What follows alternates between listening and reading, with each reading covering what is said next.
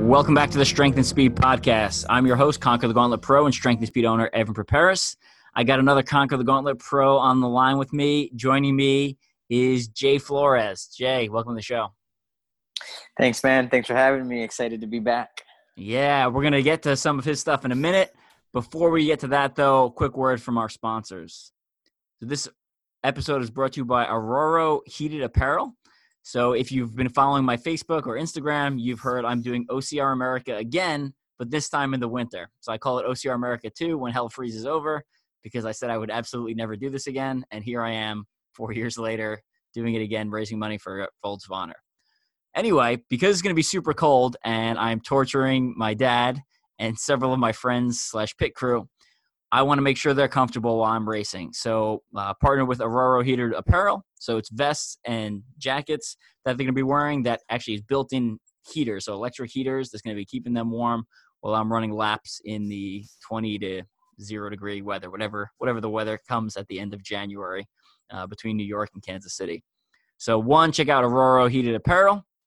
You can find links on the Strength and Speed website and Facebook page. And then also make sure you check out OCR America 2. If you're in, New York, Maryland, more New York, Pennsylvania, Ohio, Missouri, or Kansas City, you're going to want to head to that event week of January 19th to the 26th. We're going to talk about more about that later. Let's get to our guest, Jay Flores. Jay Flores has been on the Conquer the Gauntlet Pro team a couple of years, has more than 50 OCR podiums, although I did not think it went up too high this year because he spent most of the year on I'm going to mess up the pronunciation again. Just say the name of the show. Yeah, the show is called Exatlon. There you go. He spent most of his year on that TV show, which was broadcast nightly on Telemundo. That's what we're going to spend most of the episode talking about. But if you don't know who Jay is, because he's been absent from the OCR scene for most of this year, like I said, 50-plus podiums across a wide variety of races. I think he's got about 8 or 9 Conquer the Gauntlet podiums.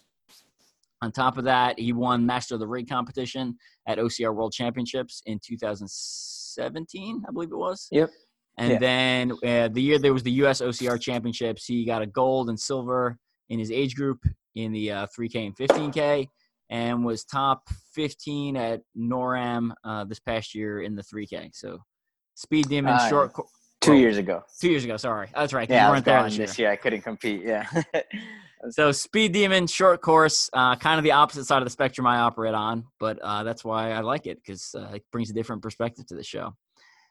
So Jay, again, welcome. And let's start off. Tell us about the TV show, right? Because I know it was on Telemundo. I tried to watch it the first night it was on, and turns out I don't have Telemundo. So I was left with your Facebook updates. So let's assume the listeners didn't see any episodes. Like, explain the concept of what the show is, and then we'll kind of start jumping into some of those details. Definitely, yeah. So it's in its third season. Season 4 is about to kick off in a couple of weeks. So it's done very well, actually, on Telemundo. One of the things that attracted me to it was the fact that it was 6 days a week in primetime television. So the exposure was just an awesome opportunity to be able to spread a little word more about OCR athletes, and as well as the things that I do in the STEM, science, technology, engineering, and math world. It's really hard to describe if you haven't seen it. I like to call it a little bit of a mix of Survivor and Ninja Warrior, but to neither extreme. So you're not necessarily trying to cook your own food and hunt it and build your own shelter.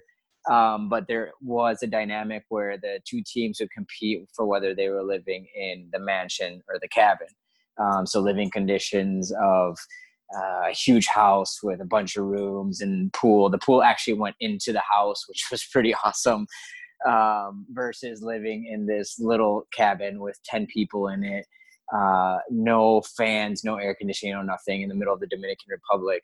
So we were like burning hot at night trying to sleep with a little tiny bathroom that you had to walk outside to get to.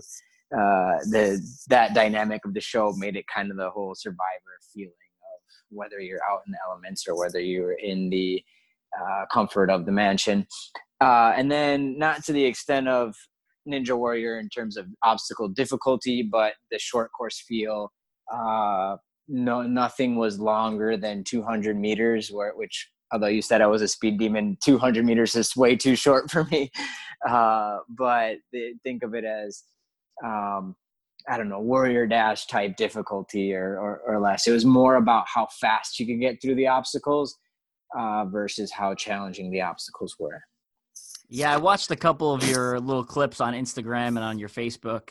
And like you said, the difficulty was just not. I was hoping for like rigs and the shays and stuff like that, and it was just like there's crap in my way between me and at the end it's like some of them you had to like knock over pins or not, like it's kind of throwing type things. Yes, I forgot to mention that part actually. So at the end of each circuit, again like 100 to 150 meters worth of obstacles, there was like a target practice challenge. You were throwing anything from a sandbag to a frisbee type disc to little baseball type objects, a wide variety of things. We threw axes one day, and that's kind of like the final challenge after you get through the circuit and your heart rate is up and everyone's yelling and the cameras are on you. You have to then do this pretty precise target throwing. So it was really cool because it made it kind of anyone's game in that point. If you weren't super fast through, you could still catch up in the throwing portion, or vice versa. So it made it really dynamic, and every single day was a different type of throwing thing. And I was out there for 12 weeks competing 6 days a week. So we went through a significant amount of different challenges, and they had about like 15, probably by the end of the time the show ended, probably 17 different circuits, ranging from one that started in the ocean on a little zip line, and you just dropped into the water and kind of climb up onto obstacles and jump back into the water, etc., to one that was like a super muddy course from the beginning to end. You were going through mud, there was really no break, to some that were completely just on land and sand. So it was a wide variety, which made it exciting and cool for the audience to watch. Now, you mentioned it was on 6 days a week. How did they produce that much content for all 6 days, right? Because I feel like that's a lot of video to shoot and then a lot to edit and a lot to put up, daily, essentially. Yeah, it was intense, man. So there's huge, humongous crew, tons and tons of cameras and people behind creating the show. It was really cool to see. I've been to Ninja Warrior tapings before, and they have awesome stuff, but this show definitely had a lot more cameras, and I'm trying to capture a lot of different things, especially at the speed at which it was going through, and there wasn't really any stops, kind of like a Ninja Warrior when you complete an obstacle and they might take a couple seconds to rest. This was as fast as you can, pedal to the metal. But we were there about 10 days ahead of when filming actually launched on TV. And we were filming an episode almost every single day. It was pretty intense. Again, you're going 100% 6 days a week for 3 months that I was there. And as we got closer to the end, there's less people on your team, so you have to go more times. So I could have been going 4 or 5 times in a day. They're short. Again, it's only 2 minutes of competition, but it's pedal to the metal. So it was very challenging to really shift my focus and training to more agility and speed, and kind of taking breaks in between competitions versus OCR and distance running in general, used to just kind of going and trying to conserve that energy and relying on my endurance. I really had to shift against that. Yeah, that's hard. You got to get your body all amped up and kind of get all fast twitch explosive and then calm back down for the next event. So that's exactly. So the ones we were assuming I had Telemundo and watched every night. So was what I watching actually on a 10-day delay because of the production? Exactly. So okay, what was going on TV was anywhere between a week and 2 weeks in the past. which made it interesting because sometimes I had to change things around. But it was cool to just see how that all comes together. And then the interviews that they do with us in the house or in the cabin where we're at, there was days where we would compete for different rewards, anything from like a night out where we would go to this place in Punta Cana and, just hang out, party, to food, all kinds of different things that we could earn. One of them was a family visit, which we got. So the other aspect I didn't share earlier, which is really key to the show, is you're disconnected completely. What you saw on Instagram was things that my girlfriend, now fiance, was putting on through my channel. So we had to give up our phones on the first day. They put in a Ziploc bag with our name and how much money we left and all that stuff. And we were literally disconnected from the rest of the world for 3 to 4 months, which made it a really challenging mental game as well. And then you're living with 10 people that you've never met before. And when you're in the cabin, you're all basically in one big room. It makes living conditions and challenges very interesting. So it's pretty intense on that side. The other thing is that with every week in those competitions, then we didn't really know what was going to be happening the next day. You could win the mansion one day and then 3 days later you're competing for it again. So there's a lot of mental strength that was needed for the competition as well. And then at the end of each day or week, they did like a survivor type thing where they voted you off the island. Is that so what at the end of every week, every Sunday there was a elimination, and that was based on which team won the competition that morning. So we would have a competition on Sunday morning. Whichever team won would then have to go to elimination. And the person that went to elimination there was one person that was guaranteed, which was whoever was the lowest percentage that week. But it alternates based male, female. So if your team lost the first time and let's say women were up for elimination that first week, the next time that your team would go, then men were up for elimination. And it was the person that was lowest. And then the other person that would go was determined by the person on the team who had the highest kind of win percentage throughout the journey of the competition. So that person would decide. Most of the time it was whoever was the second lowest percentage would automatically go. They very rarely strayed from that kind of tradition, but in the past it has happened where they just want to throw someone else into the fire.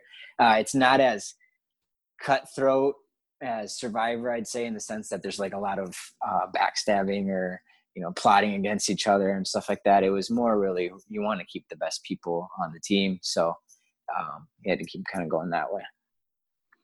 Gotcha. And then from a production side, 6 days a week and that much content to be produced, I just find baffling and a little bit fascinating, right? Because you watch some of the American reality shows and you can kind of tell they're not scripted, but there's helping hands there guiding the situation. And, they've crafted these storylines over weeks and months to have people appear a certain way. And, just being able to produce 6 episodes a week, were they an hour-long show? How long were they, 30 minutes?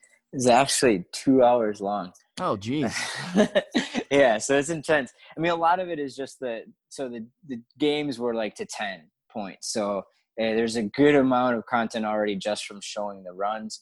For some people, I think it can kind of get repetitive, but then I think back to other shows like Ninja Warrior. Everyone's also doing the same course. That's true. So the cool thing about this is since it's head-to-head and the matchups change every round, it does throw a little bit of kind of freshness into it, even though it's so long, versus like a Ninja Warrior where you're watching a different person, but it's the same course, versus the head-to-head, kind of more like a Team Ninja Warrior thing. And so there's a lot to produce there. And then, there's interviews after your runs.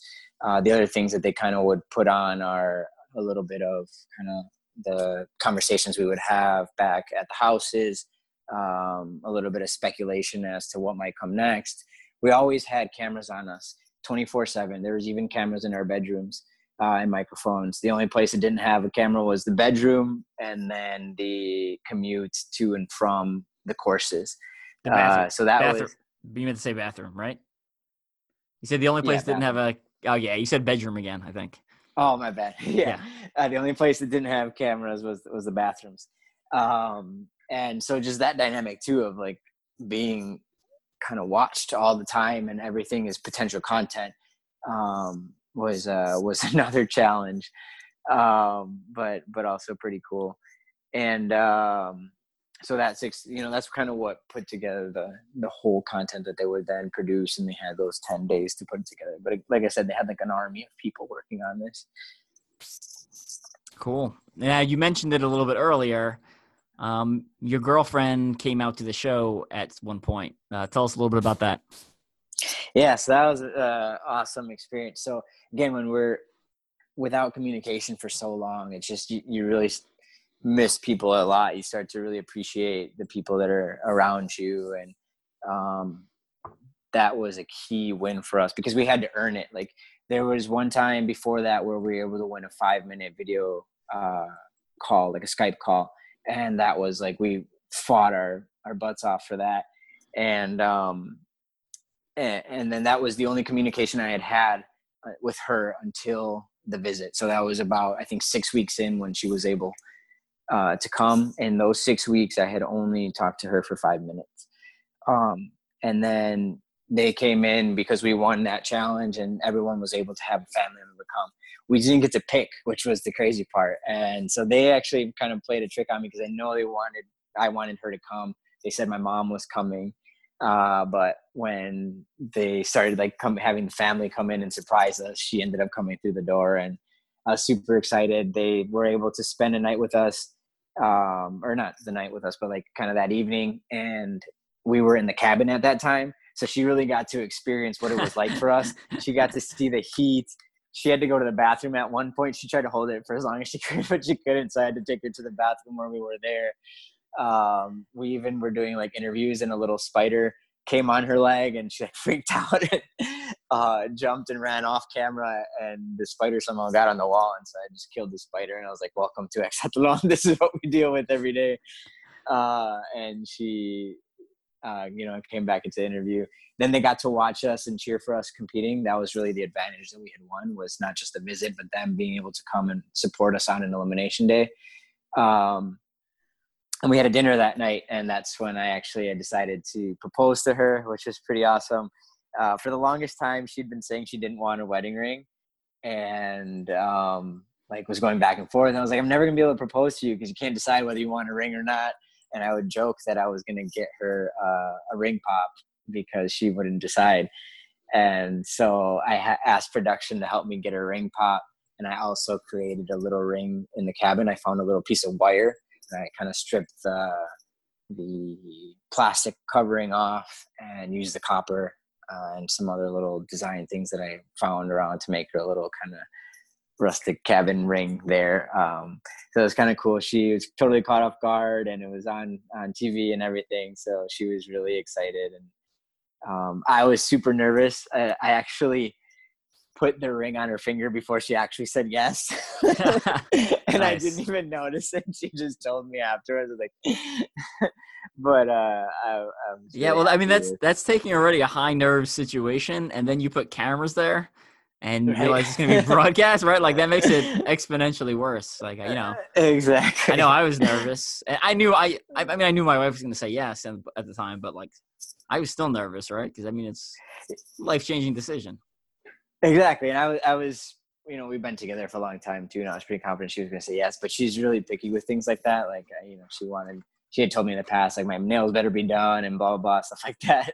So I was nervous about that. Like, was she going to like what they set up for us and everything? Fortunately, production did a pretty awesome job and set up a nice dinner, and the team was there. And so I started by kind of just talking to the team and the family that had come and thanking them and letting them know how important a visit like that was for us. And that, kind of started talking about how I had gotten used to living without a cell phone, not knowing what time it was. We didn't have clocks, we didn't have watches, nothing. Not having, being able to take a shower with warm water whenever we're in the cabin, not deciding what you're going to eat or what time you're going to eat. Like there was really barely any decisions we were able to make while we were in there. And then kind of just switched and said, but I found out that I can't live without you, and went on there with my whole speech, but it worked out well, and I'm really grateful to production for helping it. Plus, we got free wedding or proposal pictures and stuff too, so That's nice. Yeah. that was convenient. Yeah, I felt bad for her. So, like you said, she was managing all your social media stuff. So she's Yep. getting all like, I'm still tagging you and sharing things, and like I have you in private chats talking about the pro team and blah blah blah. Like, and she's probably like, ugh, what is this? This guy won't shut up. So no, Yeah, I'm my really apologies to lucky that.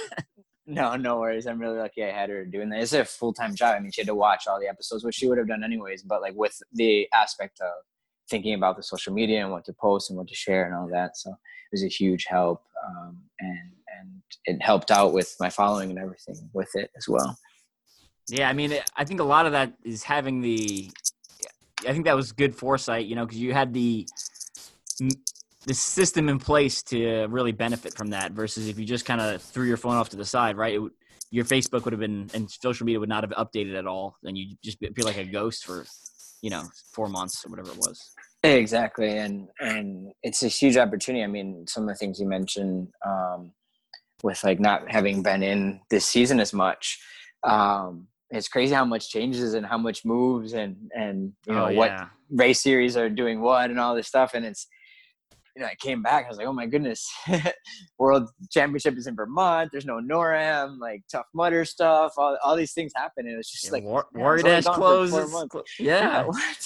All these changes. And unfortunately, I had her help and I had that kind of in place to take advantage of it, and saw a big increase.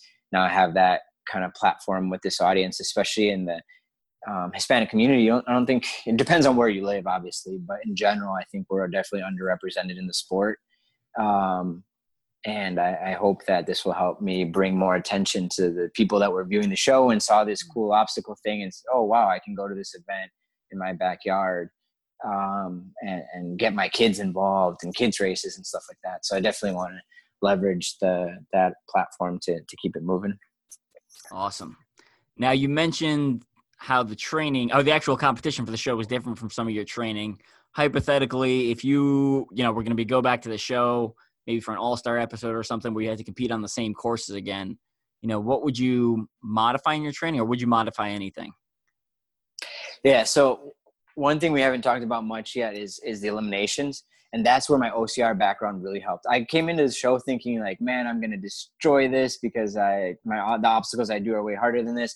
But I underestimated the speed and agility part of it, right? I'm pretty fast in general for an OCR athlete or a distance athlete, but I'm not, I had a guy on my team that was in training camp with the Cowboys and the Giants, right? So like super fast, someone that can do a 40-yard dash in a ridiculous time.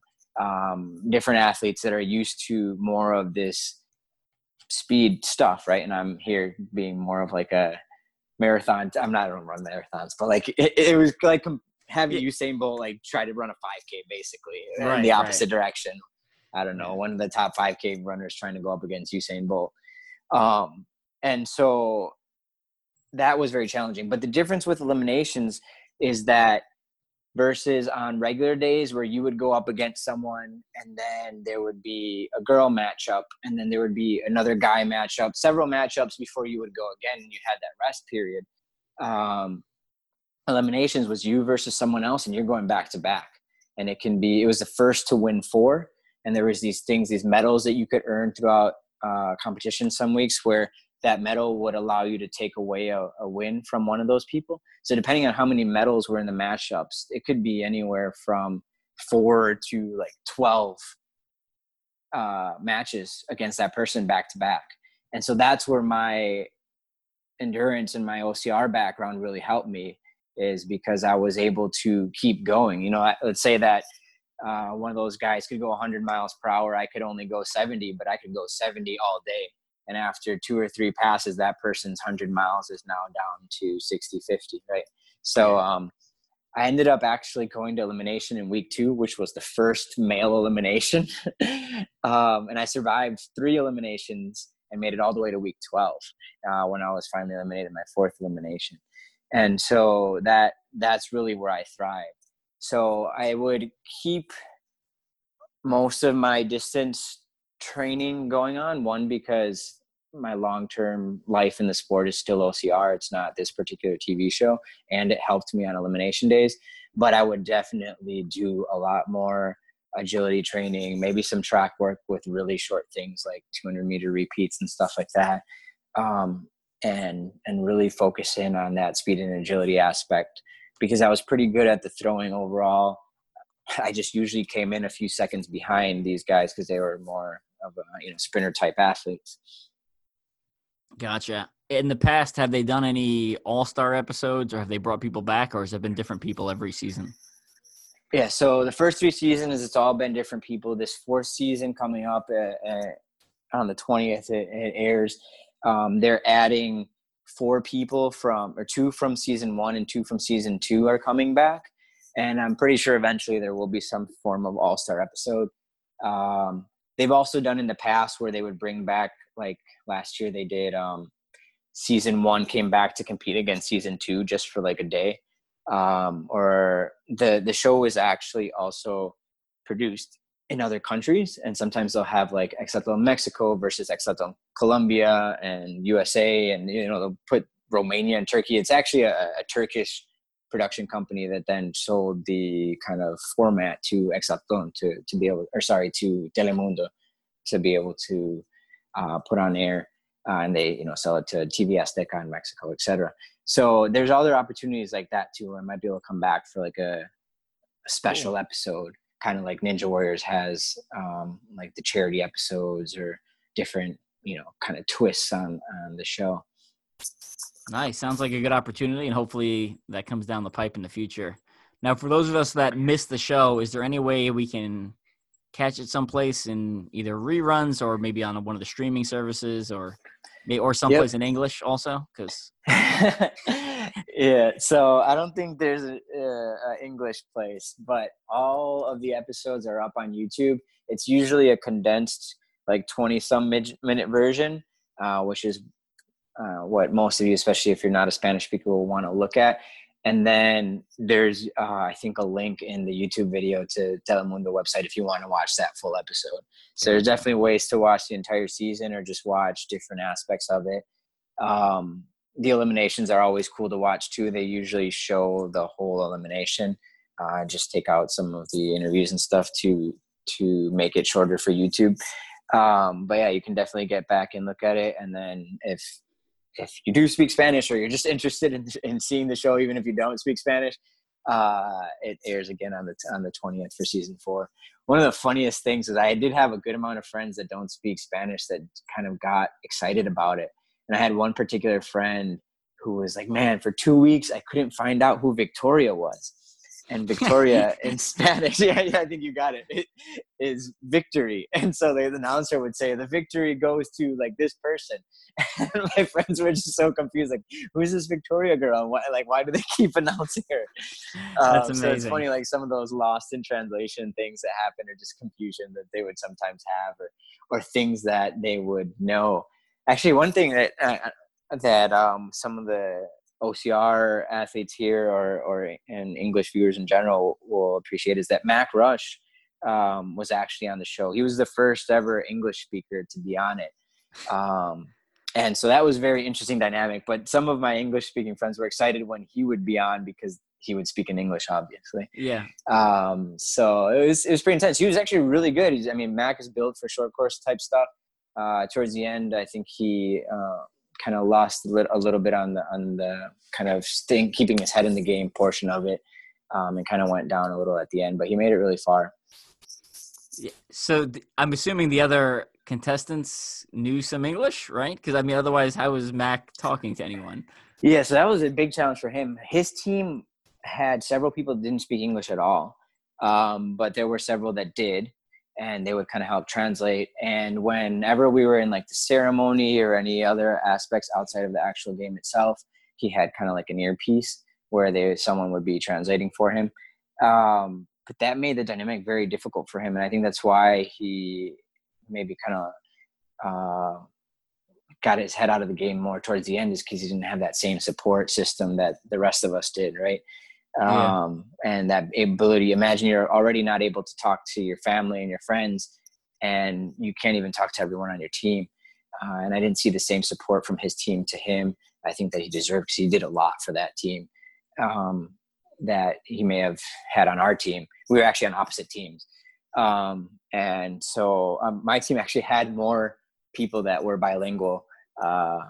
And so we tried to, and at the beginning of the competition, they didn't really let us talk a lot to the other teams because they wanted to keep that competitive edge and that like intensity. But towards the end, we became really close with both sides, and we tried to keep Mac happy.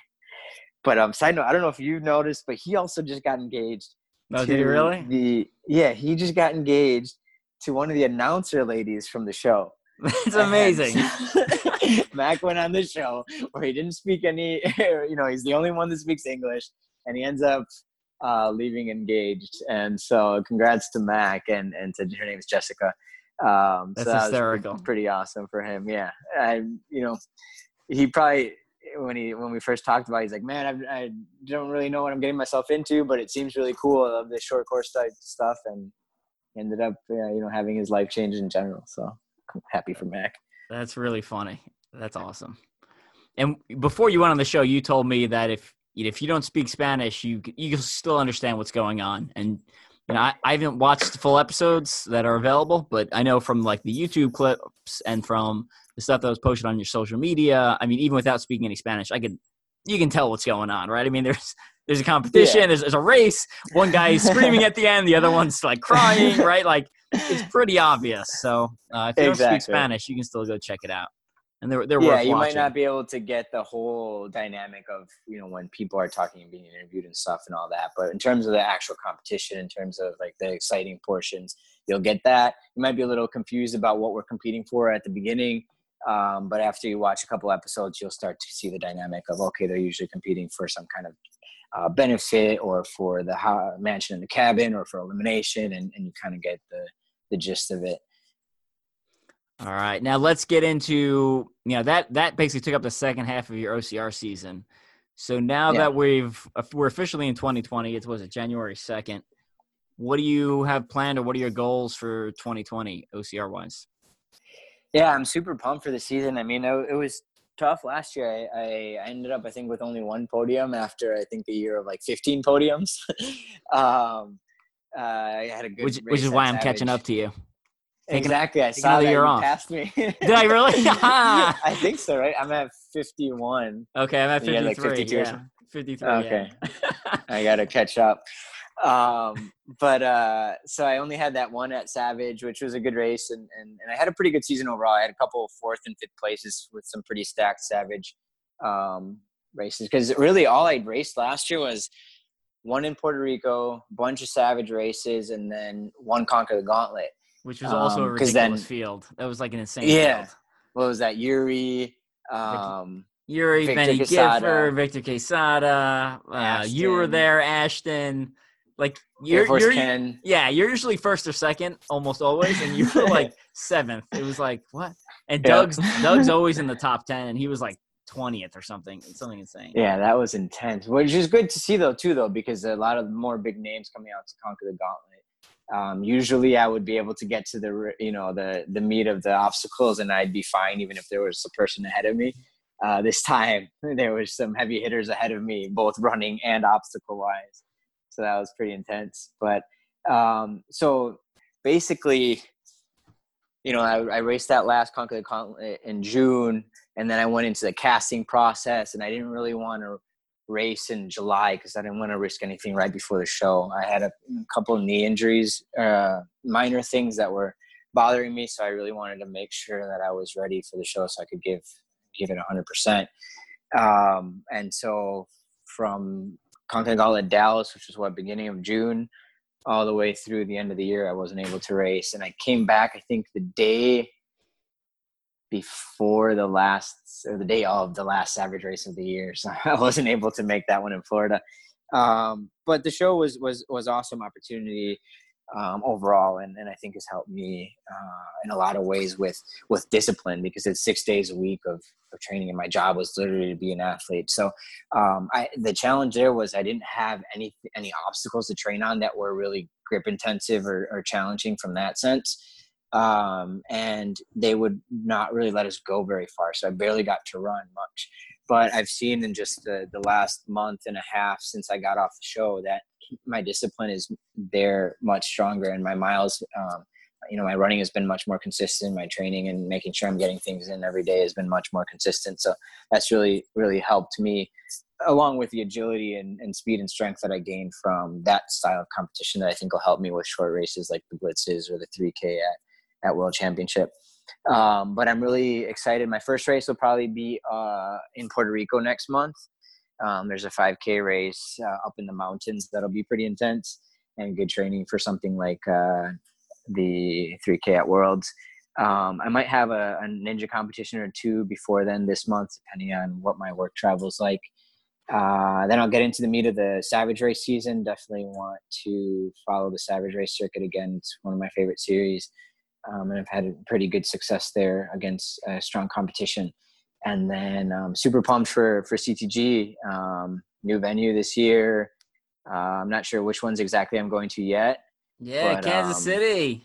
I'm excited. Yeah, exactly. I'm excited for Kansas City. Hopefully I can make that one. There's going to be I think there's going to be like a dozen people sleeping in my house. It's going to be awesome. Nice. Add one more, please. Sounds good.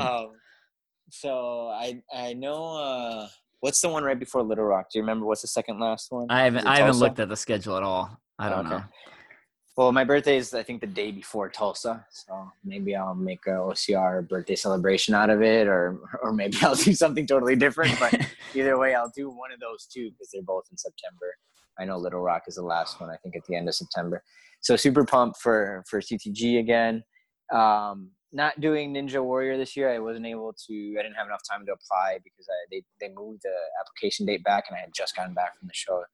But I might go and try to course test depending on what the cities are that they choose this year for the events. And also depending on what the walk-on situation is like, I might take a stab at that. But I'll really use this year to focus in on training for Ninja Warrior Season 13, which would be in 2021. And then really building out a good video and story. Because I've applied several times and not been picked. Which I can't believe. They need to watch your video closer, man. They need to watch your video closer. You got a good story. Yeah, it's tough. I've had a couple of good ones. I know I've made some mistakes. Like my first couple of videos were terrible. I remember some of the first ones I didn't really tell enough story and really focus on athletics. And now there's enough people that are strong enough to do a few obstacles that they don't, they care more about the stories now. But the last two seasons, I think I had really good stories and good videos. And I don't know, just a lot of people applying, a lot of really great athletes out there and great stories. So I'm just going to keep training, keep pushing, and hopefully I'll get on that soon. Yeah, they probably watch like 20 seconds of the video, and then if it's not keeping their attention, they just throw it in the done pile, right? Like, because they're just going through, thousands of videos. So yeah, it's insane. They watch them all, and I believe them because I know there's a big team of people that do it. So it's not, not all of them gets the actual producers, but someone watches at least a few seconds of every video. And 2 years ago, I got kind of like not a callback, but like an intermediate call where they just like asked some more details. And so I know that one at least got viewed, and I made it through some of the, gatekeepers. But it didn't make the final cut for, what the producers wanted, I guess. And then last year, I think my video was way better actually. But I don't know, maybe the first couple seconds didn't cut it, and it got scrapped. The other thing I've heard is that earlier you apply, the more likely they are to take a look at it and give you advice. Last year, although my video was really good, it came in kind of at the last minute. So there's less time for them to really take the time to get to know me. Right. And that's one of the things I struggled with this show is that fortunately the producer did understand like the value of what I do in the community and stuff. But I don't think they knew the right ways to translate that to TV all the time.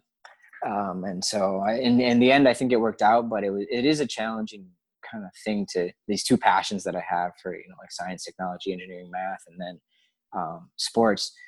There is a lot of connections, but they're not always very obvious. And if you want to hear more about the STEM stuff, we had Jay on an episode. I can't even remember what it was, last year before. I don't know.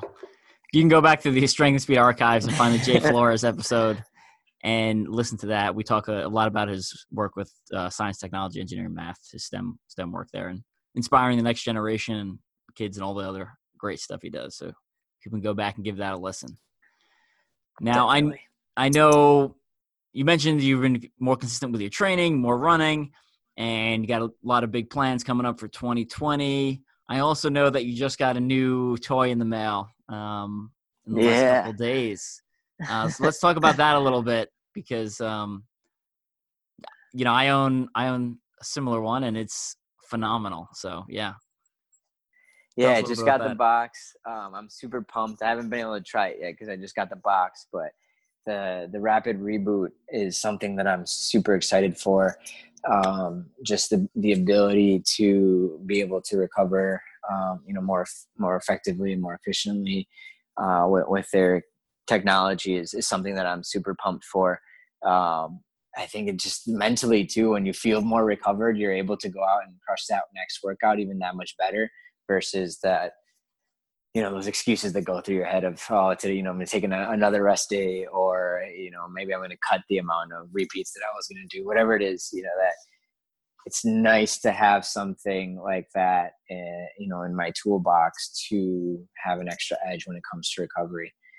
And I just can't wait to put them on. And if you don't know what we're talking about, Rapid Reboot, they're the compression boots, right? So they're like full, they cover your entire legs and they compress by zones and help circulate your blood. So they're phenomenal. I'm going to be using them for my upcoming OCR America 2. And I would say the last time I did it, there's like a noticeable change, I feel like, right? Especially when you're really abusing your body. I mean, they just feel very nice, both mentally and physically. And when I would get out of them, I would feel better. Like my legs felt fresher. And the other big thing is they're super easy to put on, right? Like you essentially slide your legs into them, zip them up, and plug in and press power. And then you can essentially fall asleep in them. I'd say in under a minute, you're in and the system's on and it's circulating that blood and you could be asleep, like I said. So. Definitely. And I'm going to take a video soon and share that with everyone so you can take a look at what it's like. And I know Randy, one of our teammates on the Conquer the Gauntlet Pro team, has already started using hers and put up some videos. She did a 20.20 mile run to kick off the year because she's insane like that. And she put the boots on right after and was, I guess doing a lot better today than she normally would have after a run of that distance. And she's a beast. She's a Boston qualified runner and all kinds of intense stuff, kind of like Evan. And speaking of also recovery, Compex just also released a massage gun type thing, right? So the one looks kind of like a jigsaw where it's got like the little rubber head and it kind of very focused massage. So we got a couple of those for the team. They literally showed up today at my house. So I unpacked one and I was playing with it and it's phenomenal, right? Like for really, like the boots are real good for generally circulating the blood and general leg recovery. The gun is super good for like spot, right? So it's very precise, right? Like I know a lot of times like my glutes, my ass muscle there, the one that like the part that goes onto like the lower part of your back, for some reason that gets super tight. So I was like, I was poking it in there and just, loosen it up, but it feels really good. So my girlfriend, my now fiance again, I'm still getting used to saying that. She got me one a while back and, I think she loves it just as much as I do. She's not into OCR or anything, but, if you're thinking of getting one, they're not the cheapest thing out there, but, if you want to help justify that with your spouse, you can use that as that they can use it too for massage. But I like it a lot for my ninja training because it's like you said, it's very kind of point. With ninja training, your forearms are usually kind of one of those groups that you're using a ton, and can get really sore really fast if any of you do any ninja training or have gone to an obstacle type gym. Your forearms are usually gone pretty quickly. And I've loved that, especially in competition. If there's multiple stages, using it in between is really helpful. And for running as well, I obviously use it too, but Ninja is where I really use it the most. Yeah, and the Compex one, you can go to compexusa.com and check out their website, but it is lower priced than pretty much I think it's lower priced than every other one I've seen, every competitor's type product. So, yeah, there's a few out there that are pretty expensive, so it's good to see that. Yeah, so check them out. Speaking of recovery, I'm going to share a little bit about OCR America too. So like I said at the beginning of the podcast, I said I would never do another one again. And fast forward a couple of years, and I started running out of charity fundraiser ideas. So here I am again. I figured I would do it in the winter because if there's one way to make it harder, it's to make the conditions worse. And being cold all the time is one way to make it worse. And then I've added a day. So instead of 7 days, it's 8 days. So I'm going to be starting Sunday the 19th, January 19th at Obstacle Athletics in Deer Park, Long Island. So kind of pretty close to my parents' house. So if you're in the Long Island area, definitely come out to that. And for that one, because it's a gym, one, I couldn't find enough permanent obstacle course venues that would let me use their place in the winter because a lot of them close up shop. So I'm using several gyms. And for the gyms, kind of like what I did for OCR Mill, I'm going to do a 1 mile run, come back in and do 4 obstacles, or use a treadmill for 1 mile, do 4 obstacles, and repeat until I hit about a marathon length. So day 1 is Deer Park, Long Island, Kevin LaPlatney, Mudman LaPlatney's gym, Obstacle Athletics. Day 2 is Otherworld OCR, or it's now called Otherworld Fitness in Frederick, Maryland. Tim Guinan's gym, one of my favorite, I think it is my favorite OCR gym in the country that I've been to. It's just got a little bit of everything. It's got treadmills, it's got a weight room, it's got obstacles, it's got an indoor hill, it's got a full-length platinum rig. So that is an awesome one to check out. So Frederick, Maryland's day 2 on the 20th. Day 3 and 4 are going to be at Noob Sanity up in Binghamton, New York. So day 3 is Extreme Ravine, so a little more of their terrain, natural obstacle type course. Day 4, Mud Gauntlet. That's their actual obstacle course, which we've just had Jared on the podcast a couple episodes ago talking about all the improvements they've made. So I'm super excited to check that out. Also got a great community, the Seeing Red Noob Sanity crew up there. Day, what are we on? 1, 2, 3, 4. Day 5, we're going to Movement Lab, Ohio. Oh, I'm sorry. No, day 5, we're going to Erie's OCR Battleground. So Erie, Pennsylvania, a small training facility over there that I've actually never been to. So I'm excited. That'll be a blind day. I'm excited to see what they have in store for me. Day 6 is Movement Lab, Ohio. So Michelle Warnke's gym in Columbus, Ohio. One of the best Ninja Warriors ever. So got a lot of good obstacles in there. We just shot a Mud Run Guide live video at the end of December in her gym. Day 7, I was running out of places to go to that would let me go. So luckily, one of the strength and speed guys, William Shell, has a bunch of obstacles that he built in essentially his parents' backyard. So he's actually got a Dragon's back in there. He's got a rig. He's got monkey bars, and then all the movable stuff, right? So tire flips, bucket carries, sandbags, spear throw, low crawls, anything that's kind of like a wall, kind of pretty easy build type obstacles he's got back there too. So that one's like a private training day. We're going to be multi-lapping that. And then day 8 is the finale, Casey Timber Challenge, Yeti course. It's a 5K OCR, not timed, but it is a lot of fun. And the final obstacle, you get to smash a car, which is a lot of fun. So you can run 5K and then break a piece of a car and continue multi-lapping for that. So head over to Strength and Speed. The sign-up links are on there. So $40, you get a belt buckle, 4-inch by 2.5-inch belt buckle for OCR America, and you get a T-shirt with all the logos on there and all the sponsors that are supporting it. And then let's see what else. It's gonna be miserable. Looking forward to it.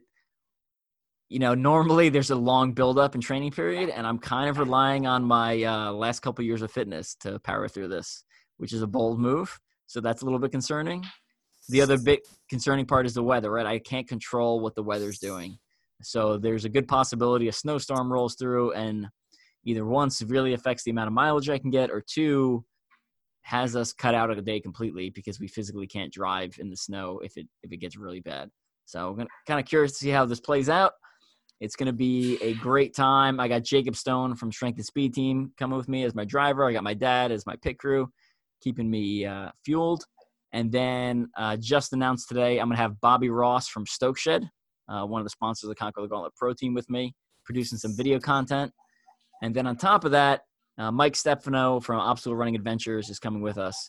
And we're going to be producing essentially nightly episodes on the Strength and Speed podcast, covering, it'll be like 5 to 15 minutes, kind of giving you a day's recap of the events, in addition to all the social media stuff, Instagram stories. So, just keep following Strength and Speed, check things out, donate to Folds of Honor if you can't make it. On the registration link, you can either donate to Folds of Honor there, you can sign up for the event there, or you can also donate to Backside Support, right? So the 100% of race registrations are going to Folds of Honor. The money for the belt buckles and the shirts and the gas and the hotels and the car rental and all that stuff, right? I'm trying to raise that separately and use the sale of like my books and stuff like that to help fundraise for that. So yeah, if you want to just throw a couple bucks our way, the crew would appreciate that. So we can have some more coffee on the road and stay awake between drives. But yeah, it's going to be a pretty epic adventure. What else you got, That's Jay? That's insane, man. I love it. I'm just like, you're not human. It's insane in that sense, but I also just love what it stands for, and the fact that you're doing it to raise money for Folds of Honor, being such an awesome organization, and what they do for families is amazing. So just the fact that you're willing to put yourself through that is tip my hat off to you, man. And I really hope people will go out and support in one way or another. Yeah, I appreciate that. And speaking of that, I actually had my first donation was almost the day I opened the event, or it might have actually been before I opened the event. So I baptized my son last weekend at church, and we went to tip the sexton, essentially the caretaker of the church, kind of assistant that works there. And he had read my book, Ultra OCR Man, and was like, he's like, you know what? Just take the money back, just donate it to Folds of Honor, which was really cool to see because, no connection to the OCR community, doesn't actually know me. I think I'd like met him in passing at one point. But okay. I guess he bought the book from my dad and read it, and thought it was really inspiring. And that was really cool, like personally for me, just to have someone that's kind of disconnected from me, take his own, what was rightfully his money and just kind of push it back at me, which is super nice. That's amazing. That's really cool to hear. And I hope there'll be more and more stories like that, or just in general, even if people in the community are familiar with what you've been doing, but haven't really understood why. Now, now they really know some of the passion behind it, because I've seen you at some of these events and how you just get destroyed, and I'm like, how does this guy keep going? And I'm assuming it's your passion for these organizations and your passion for giving back in that space, which keeps you going when your body says no and your mind says no, and you're on lap 1000. I can't imagine it. But again, hopefully, I really hope people will support, and even if you're not kind of ready to donate to it, just picking up a book or a blog mitt is something that you'll get of value that will also kind of help the cause in general. I'm excited for my blog mitts and my book. So hopefully, if you guys aren't ready to donate just straight up, just definitely get out some value from the books or the blog mitts. Yeah. And or right, like if let's say, all right, you don't have the budget to donate or buy anything this month, just share the event someplace and mention that you're going to donate or something like that. Because it kind of helps get momentum going, gets the ball rolling. Even a share is much appreciated, both from me personally, from Folds of Honor, and then from sponsors that are helping support the event. So every little bit helps there. Even with my OCR career and with, a lot of these charity events, I really nickel and dime my way to success, right? Like I really rely on a lot of like very small donations that add up over time. Yeah. And a lot of the generosity, like all those venues I named, are being very generous with me and letting me use their facilities, so huge shout out to them. And there are some facilities that I didn't use because they were not being generous, right? Like, so, the facilities I'm using, please support those facilities, especially if you live in the area or if you're going to be passing through any of those areas. those Definitely, gyms and and I'll those. second that. I haven't been to all of them, but I've been to MLab a couple times, Michelle Warnke's gym, and it's been amazing every time. I got to train with her dad once, and it was the blast. He's great.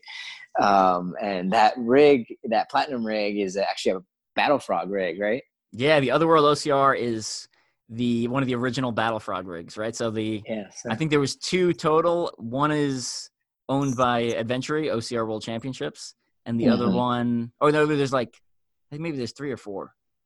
I don't know, because you can reconfigure it, right? So exactly. one has or 2. I think Adventure owns the OCR World Championship.